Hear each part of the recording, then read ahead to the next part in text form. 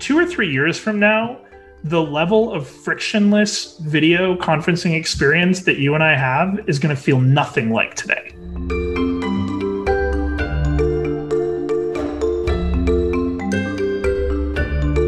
Welcome to UpTech Report. This is our Founder's Journey series. I'm joined here by Luke Freiler, and he is the CEO of Centercode. This is part 2 of our discussion. Definitely check out our first part where he dives a little bit deeper into their platform and managed service for those who want to connect their companies to their customers.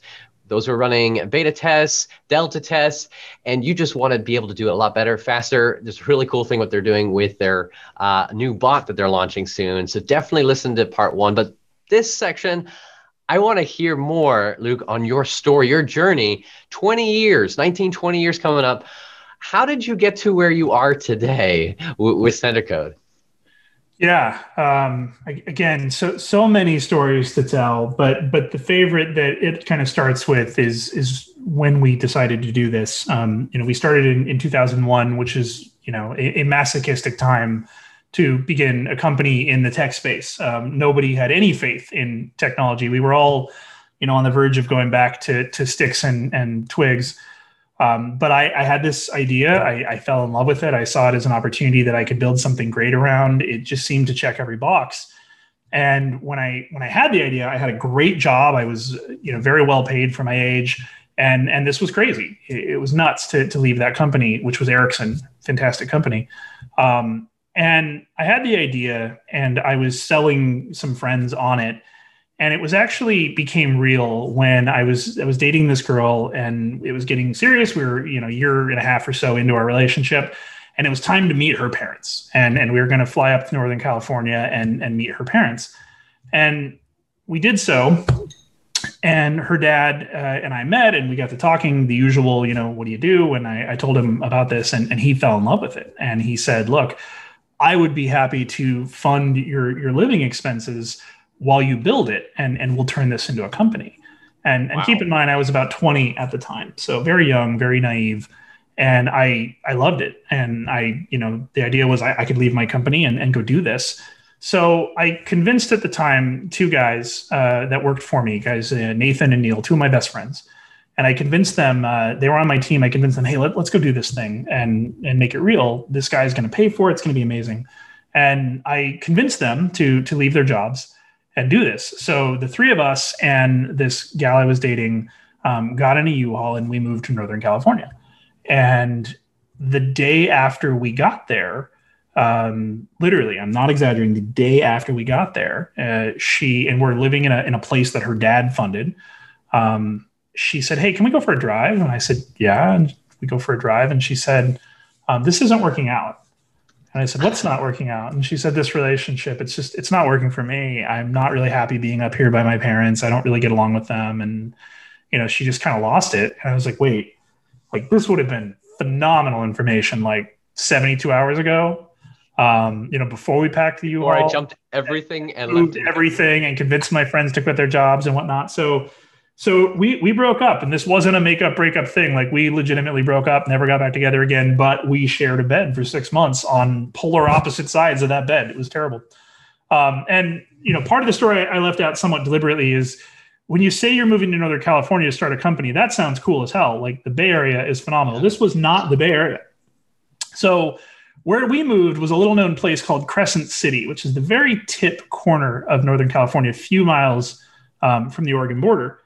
And Crescent City is a very interesting place in that it's about 5,000 people, which is teeny tiny for a California, area. Our prior, we came from Orange County, which had 3 million people.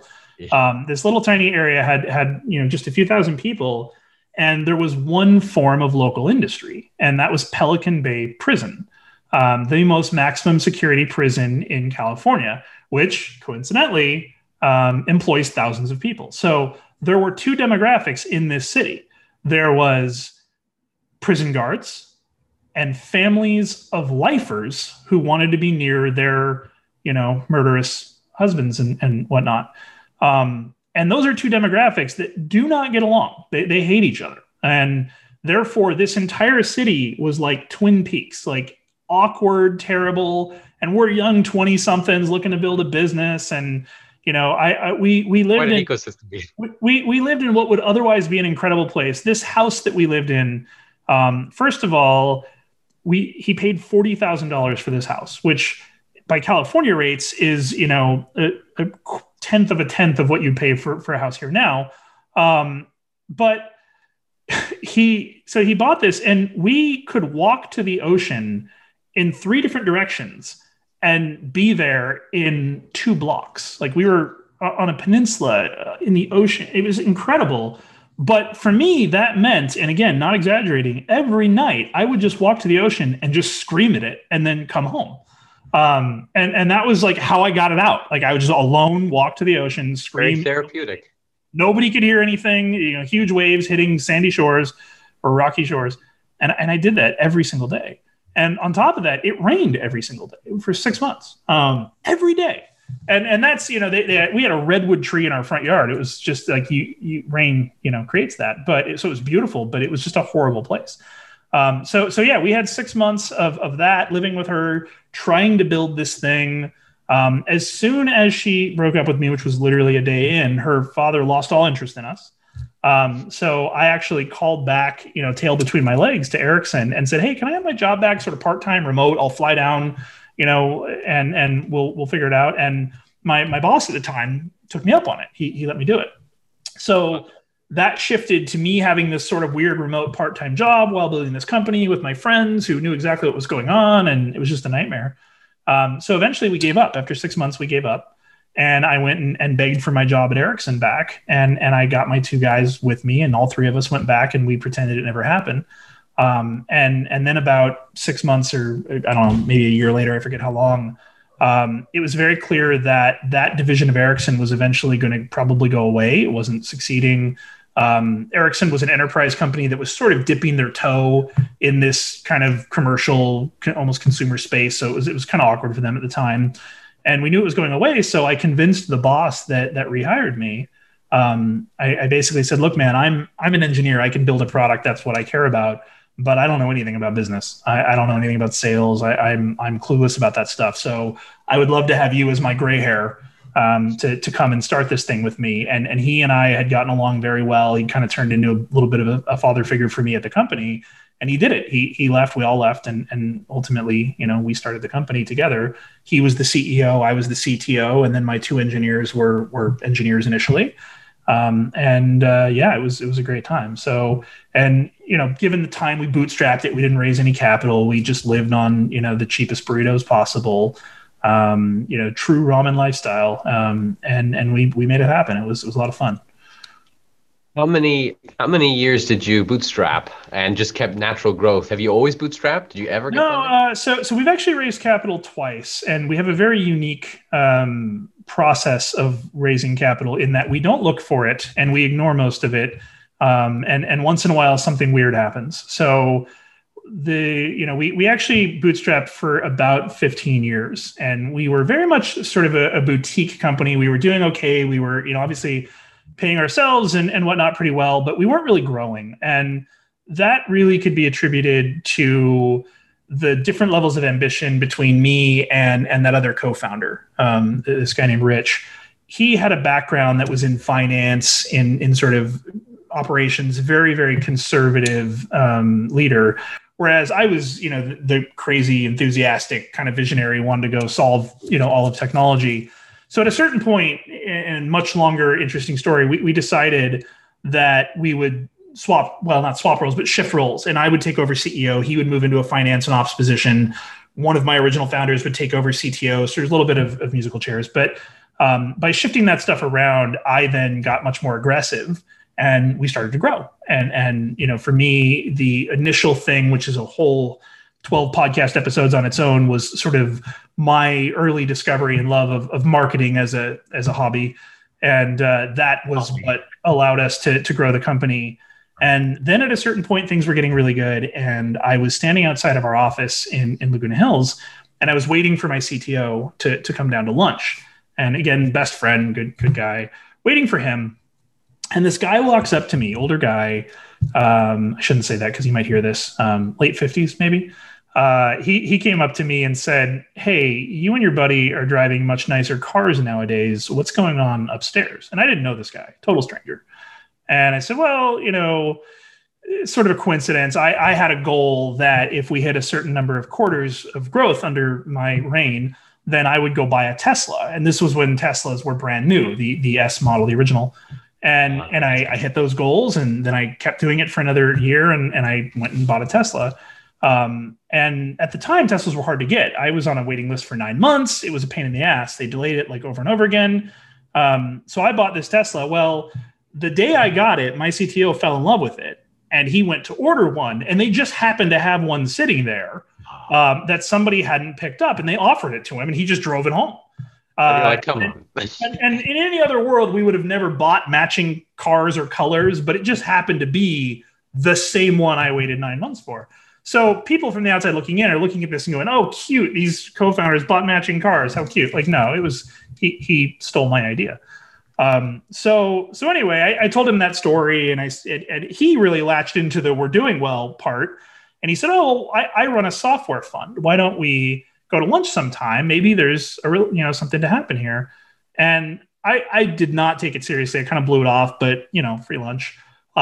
We walked down to the sports bar at the end of our little campus, and we ate. And by the end of lunch, he said, "I'd love to put some money into this." And it was interesting because we were not actually their target. They do work exclusively in B2B software, which does fit us, but they really look for distressed companies and do sort of acquisitions, turn them around and resell them. One doing really well. So they find people who are in trouble, and they do full acquisitions. They don't do minority investments like we were potentially interested in. Again, we weren't looking for money in any way. This was not in our cards. Because in our past, there was 2 times we considered raising money. 2001, bad idea. And then 2009, bad idea. So we just sort of figured raising money was cursed for us, and we would just do it our own way. But so I basically told him, "Look, I'm interested, but the rule is this has to be quick, and it can't consume a lot of my time." I happen to know that raising money and running a company at the same time is an incredibly challenging endeavor. And frankly, I'm not that good. So I wanted to focus on the company. I was really happy with where it's going. And he promised me that it would be painless, and we're neighbors, and it'd be easy. And he was right. It was. And to this day, we have a phenomenal relationship with him and his firm. And we've done well under them. So we raised capital there. Then again, while we were doing that, someone else met us. A guy who runs a firm. So that firm, just to throw their name out there, is Parallax Capital. Awesome dudes.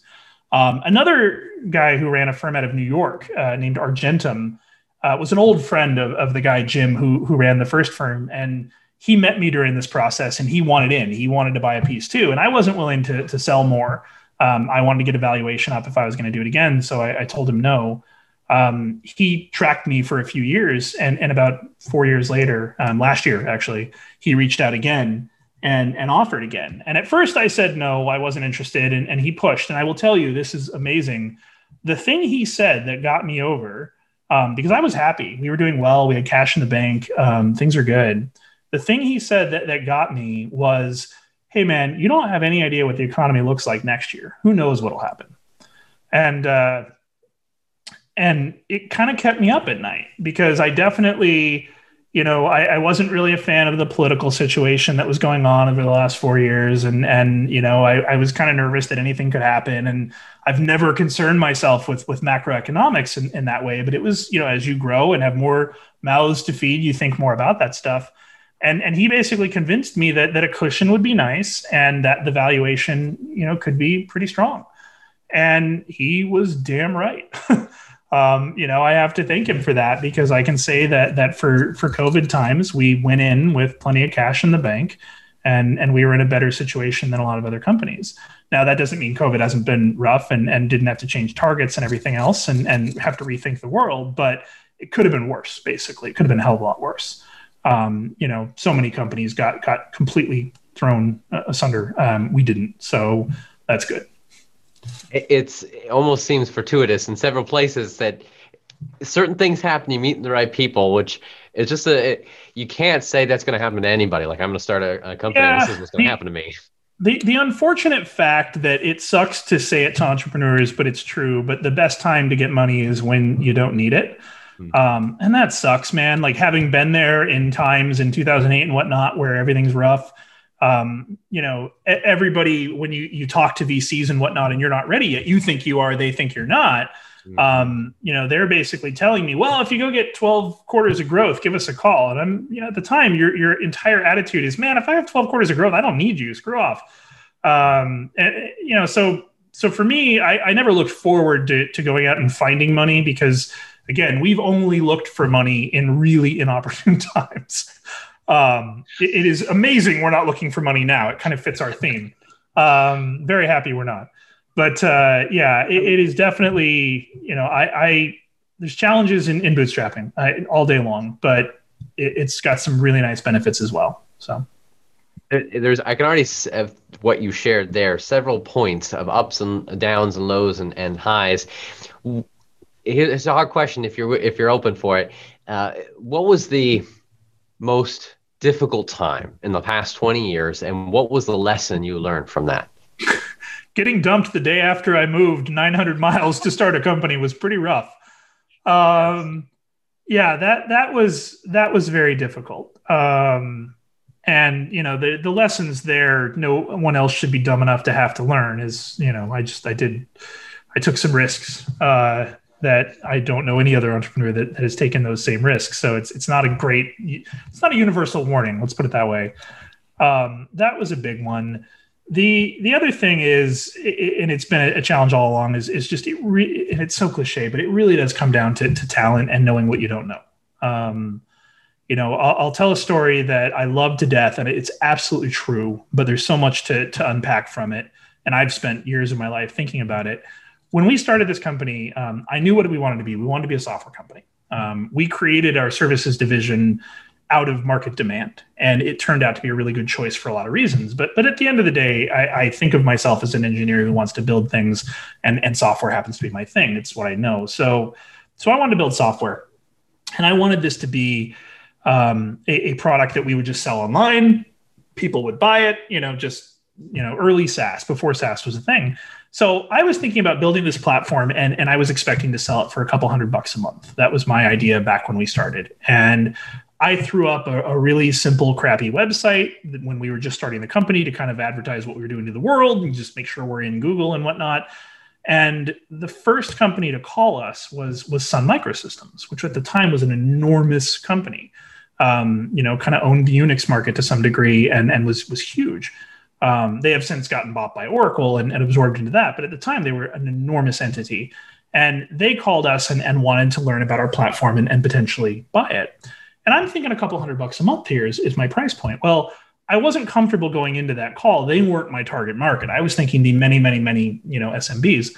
Well, I did a smart thing in that I got a guy who had many, many years of experience in sales, in enterprise sales, to join the call with me. He was someone I had worked with at Samsung. And he had spent 30 years at IBM in up to the highest levels of executive sales positions. And I told him about this call, and I get him on the call. And we hadn't really gone in depth as to what we were going to do. We were playing it by ear. And we get to the commercial discussion, and Sun, says, well, what's it cost? And again, in my mind, and actually, I left out an important part. I spent the first 15 minutes of this call trying to talk them out of buying it. I was overwhelmed. I was intimidated. I was like 21. And I'm telling them all the reasons they shouldn't buy it. I'm literally saying, hey guys, the software's not done yet. We're still building it. And they were like, well, that's awesome. We can help influence the roadmap. We can take part in that. That's great. Like, I'm objecting to everything I can, and they're objecting to my objections. So we get to the commercial discussion, and they say, what does it cost? And again, in my mind, a few $100 a month. And the guy I brought on the call, literally, I'm not exaggerating anyway, he said, it's $300,000 and $60,000 a year for support after that. Straight faced. And they said, that sounds fair. We can do that.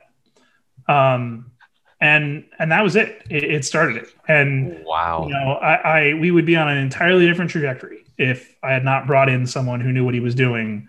And if I had handled it my way, and I learned an enormous amount from him. He's an awesome guy.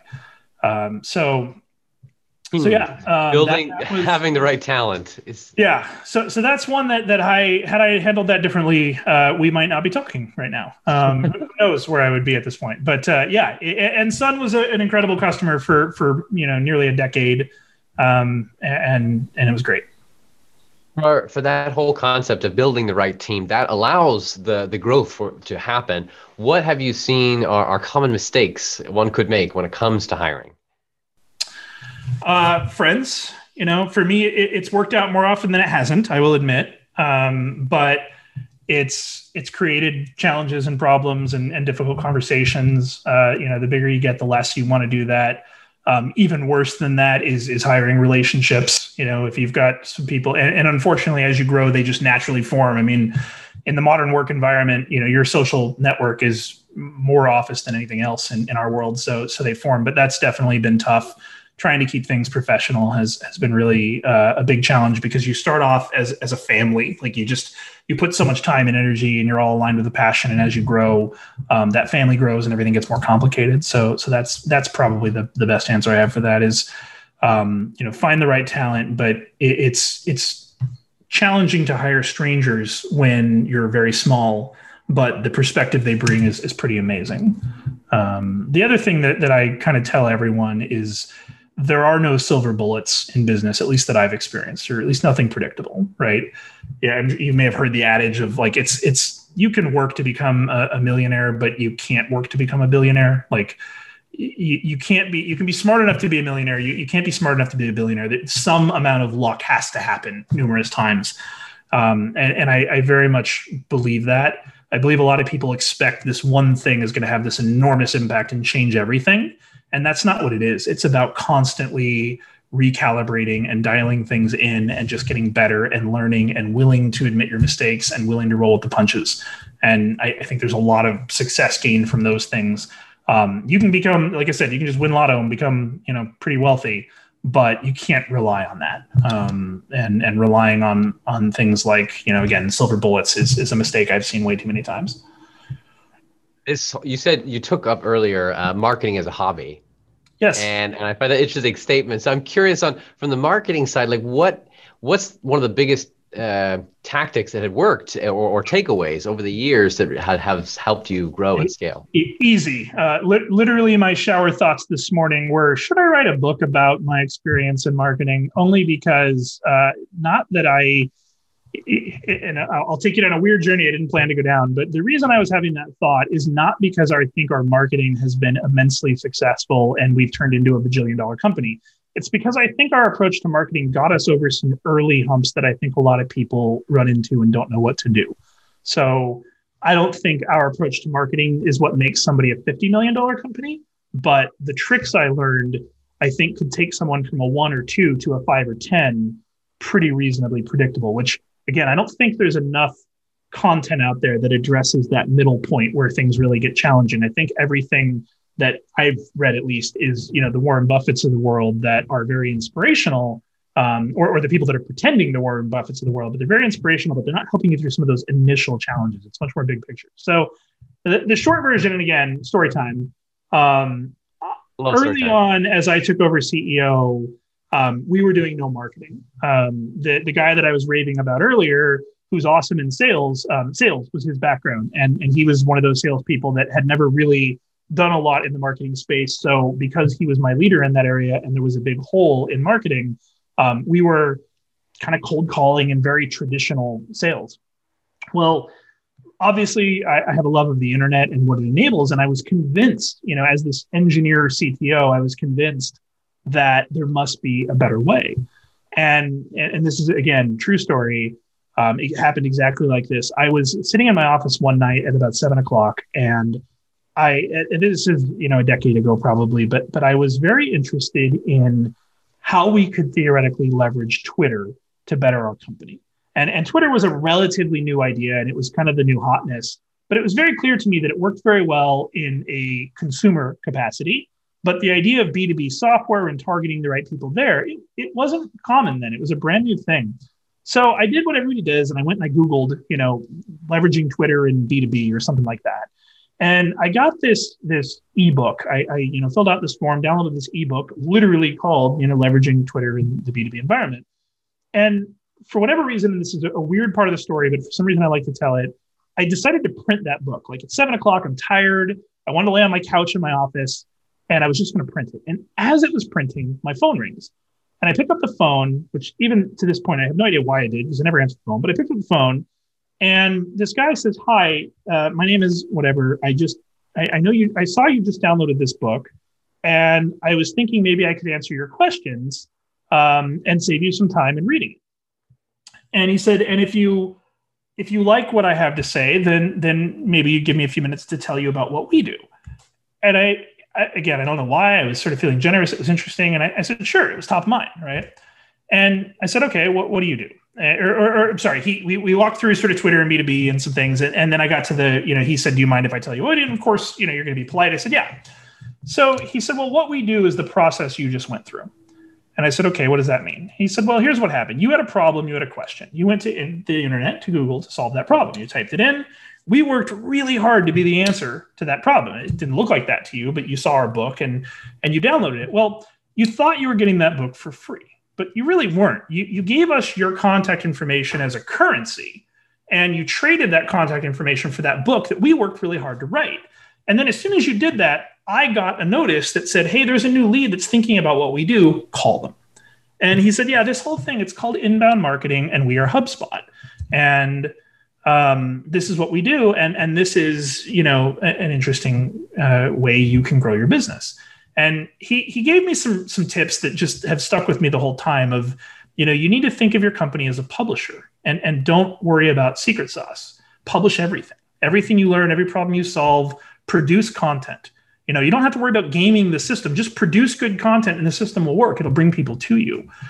And aside from that, I had an interesting call with someone, a VC out of the UK, who purely focused on investing in bootstrap tech companies. And he said to me, "Hey, what you need to do is go hire a kid straight out of college with a marketing degree who's never had a budget before and doesn't know he's supposed to get one. And you need to set them on, wild online and just let them go out and build awareness that way." And at the time, even that sounded crazy and it was a random call. But all of a sudden I put these two ideas in my mind. If I just need to find someone, one role, I can afford one cheap person to just start building content for us and put up these landing pages and do this stuff. And I did that. And the first guy I hired didn't work out. It was a train wreck. Second guy I hired was awesome. And we did that, and we started working together to collaborate on building this content, and it completely changed the company. It turned it from, we had a website and we got one or two sort of bluebird good leads a month, and that was it. And within a couple months of doing this, we were getting like 5 a day. And it was just a different world. And it really was. And it all just makes sense. People have problems. Everybody goes to Google for your solution. It's just a ubiquitous thing. So it made sense to me, and I fell in love with it. And I started investing an enormous amount of time into it. And I brought a resource on, and we started collaborating. And he was kind of my right hand at this stuff. And that really did prop up the company and became our primary channel for awareness and lead gen to this day. What would you say in today's world? Now everyone, because of COVID, like there's no conferences, there's no trade shows, and everything. Everyone's digital, and the amount of content that's being created, there's so much distraction. What do you see as then the challenge then going forward? How do you overcome that? Yeah, I mean the challenge is obvious, and we, I did a webinar early this week for another company, someone that we've done off and on over the years. And they have an awesome market and they have an awesome presence and reputation. And I noticed that they had like a third of the usual attendees to that webinar. And, similar topic. I don't think it was the topic. I think people are just saturated. And, right now I'm very deep in 2021 planning. And of course we're thinking, okay, well, we're not probably expanding to Europe, and we're not going to travel to meet new customers, and we're not going to host our road shows, and we're probably not going to have a physical conference this year. And it's like, check. And at the end of the day, you're like, webinar. And that sounded good because it's cheap and it's easy. And like, they've been good for us in the past. They've been very valuable. But now that I'm seeing like really proven organizations that are good at this are even having trouble getting people to show up. I'm concerned. So, unfortunately, the short answer is I don't have the answer yet. Maybe we do this again in a few weeks. I'll give you the answer, and it's a non-answer, but we're all going to have to get creative. And for us, that's exciting to me. I like having to get creative and do weird things and do different things. I got an invite a couple days ago for this like digital lunch thing. It was another executive setting up to have a digital lunch. And what I thought it was is I was like, oh, is somebody like sparking these and they kind of pay for lunch and you both eat lunch together? And I was like, that's actually kind of neat. I would do that. And then I realized, no, it just sets a meeting on a calendar. So I will say there has to be incredible opportunity out there to help companies solve these problems and whatnot. Like, I'll tell you, one of the challenges we're working with, it's a dumb challenge in the grand scheme of things, but it's important to us, is like our company culture is, and this is going to sound stupid, but we're very party based. Like we have a lot of really incredible parties. At least once a quarter, we try to do some sort of event. At least once or twice a year, we do something awesome. And we do creative, weird things and we have fun with it. And this year we can't, and it's killing us. Like we can't. And, to the point where we had worked something out that we thought was going to be a great socially distanced, really unique party. And even that's illegal as of this week. Like we can't even do that one. So we started looking online, and there are amazing businesses that host virtual parties and do really creative, cool, inexpensive things. And these companies didn't need to exist a year ago. Nobody would have had their Christmas party on Zoom if they could avoid it. But it is the hand we've been given. And, I've said it before, talking to a lot of peers and whatnot, COVID is terrible. People are dying. Like that, doesn't need to be said at this point.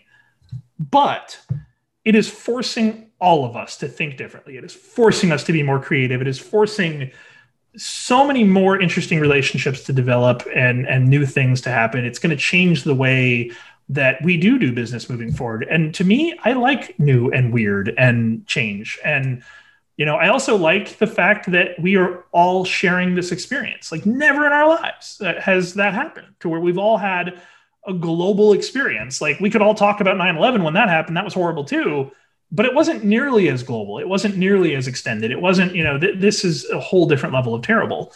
And, in some ways terrible's brought us together and made us creative. And I love that. That's cool. And on top of that, I'm going to stop talking soon, I promise. On top of that, technology is inarguably the hero of COVID. Like, the fact remote school sucks. We all think remote school sucks. But we can do it. Like, our kids can continue to be educated without getting sick. Like that in itself is a major accomplishment. It's certainly a glass half full look at it, but it's also, I was thinking yesterday about how, Zoom is awesome. They're also a customer of mine, so I have a lot of love for them. But this immense rise is going to put so much new R&D into this type of meeting. And 2 or 3 years from now, the level of frictionless video conferencing experience that you and I have is going to feel nothing like today. Like it's just going to get fierce and competitive, and it's going to produce amazing products that are going to be great. And that, frankly, while I did like traveling in some respects for business, I would spend 2 days of travel for 4 hours of meeting at most and lose a good chunk of my life. That doesn't happen anymore. Like, and it's going to be real hard to give this up in some ways. So yeah, it's a non-answer. I wish I had the magic bullet, but I think people are going to have to get a lot more creative. They're going to have to get a lot more human. I mean, we're all experiencing each other in our own homes and environments, and there's just so much we can do with that. That's going to be really cool. So I'm looking forward to all the ideas that come out of it. Last question for you, Luke. What kind of tech innovations do you predict we will see then in the near term, next year or so, because of this environment? You've already mentioned one, especially when it comes to video calls, but even the long term, 5-10 years from now, what do you predict we'll see? I mean, keep in mind that I am assuming that we're not going to be living in COVID for too long. What I'm assuming is that the world is going to go back to normal. I don't know if it's 6 months or 24 months, but it's going to go back to normal, meaning we can go out to dinner again. But I think we're going to get hooked on some of these things. I think we're going to get hooked on video conferencing in a way that we wouldn't have otherwise. So it's going to change some things. I think it's going to make education very different and hopefully much better. I think education is one of those areas that has been slow to adopt a lot of technology for a lot of reasons. They just don't have a choice right now. So trial by fire. I think technology is going to really invade education. Government, I think, is going to have, I mean, the mail-in balloting and all that stuff. Like, I think we're just going to find better ways to engage with the government in a way that is going to be very interesting. Again, just technology being invasive. You and I briefly touched on this the first few moments we met, but I'm a big fan of virtual reality and augmented reality. I think those are spaces that have a lot of opportunity. I think they're in their absolute infancy right now. Like, we're barely scratching the surface. Like, maybe there's, $500 million in R&D in those spaces so far. That's going to go crazy. And we're going to start to see some really, really neat things there. And that's going to open up just entirely new ways to engage with people, to, the one I think I mentioned to you that is very true. And most people outside our little space don't see it. But for me, VR was the savior of exercise. We do, my wife and I both use VR for fitness, and there are incredible fitness programs that happen exclusively in VR, and frankly are way more exciting than walking my neighborhood for the 12,000th time, which is what I've done during COVID as well. So, or what I was doing before I got bored of it. So yeah, I think virtual reality is one that is going to change things, not just in gaming. I think, I think that was one of the smart things that Facebook saw in picking up Oculus was they weren't buying a gaming company.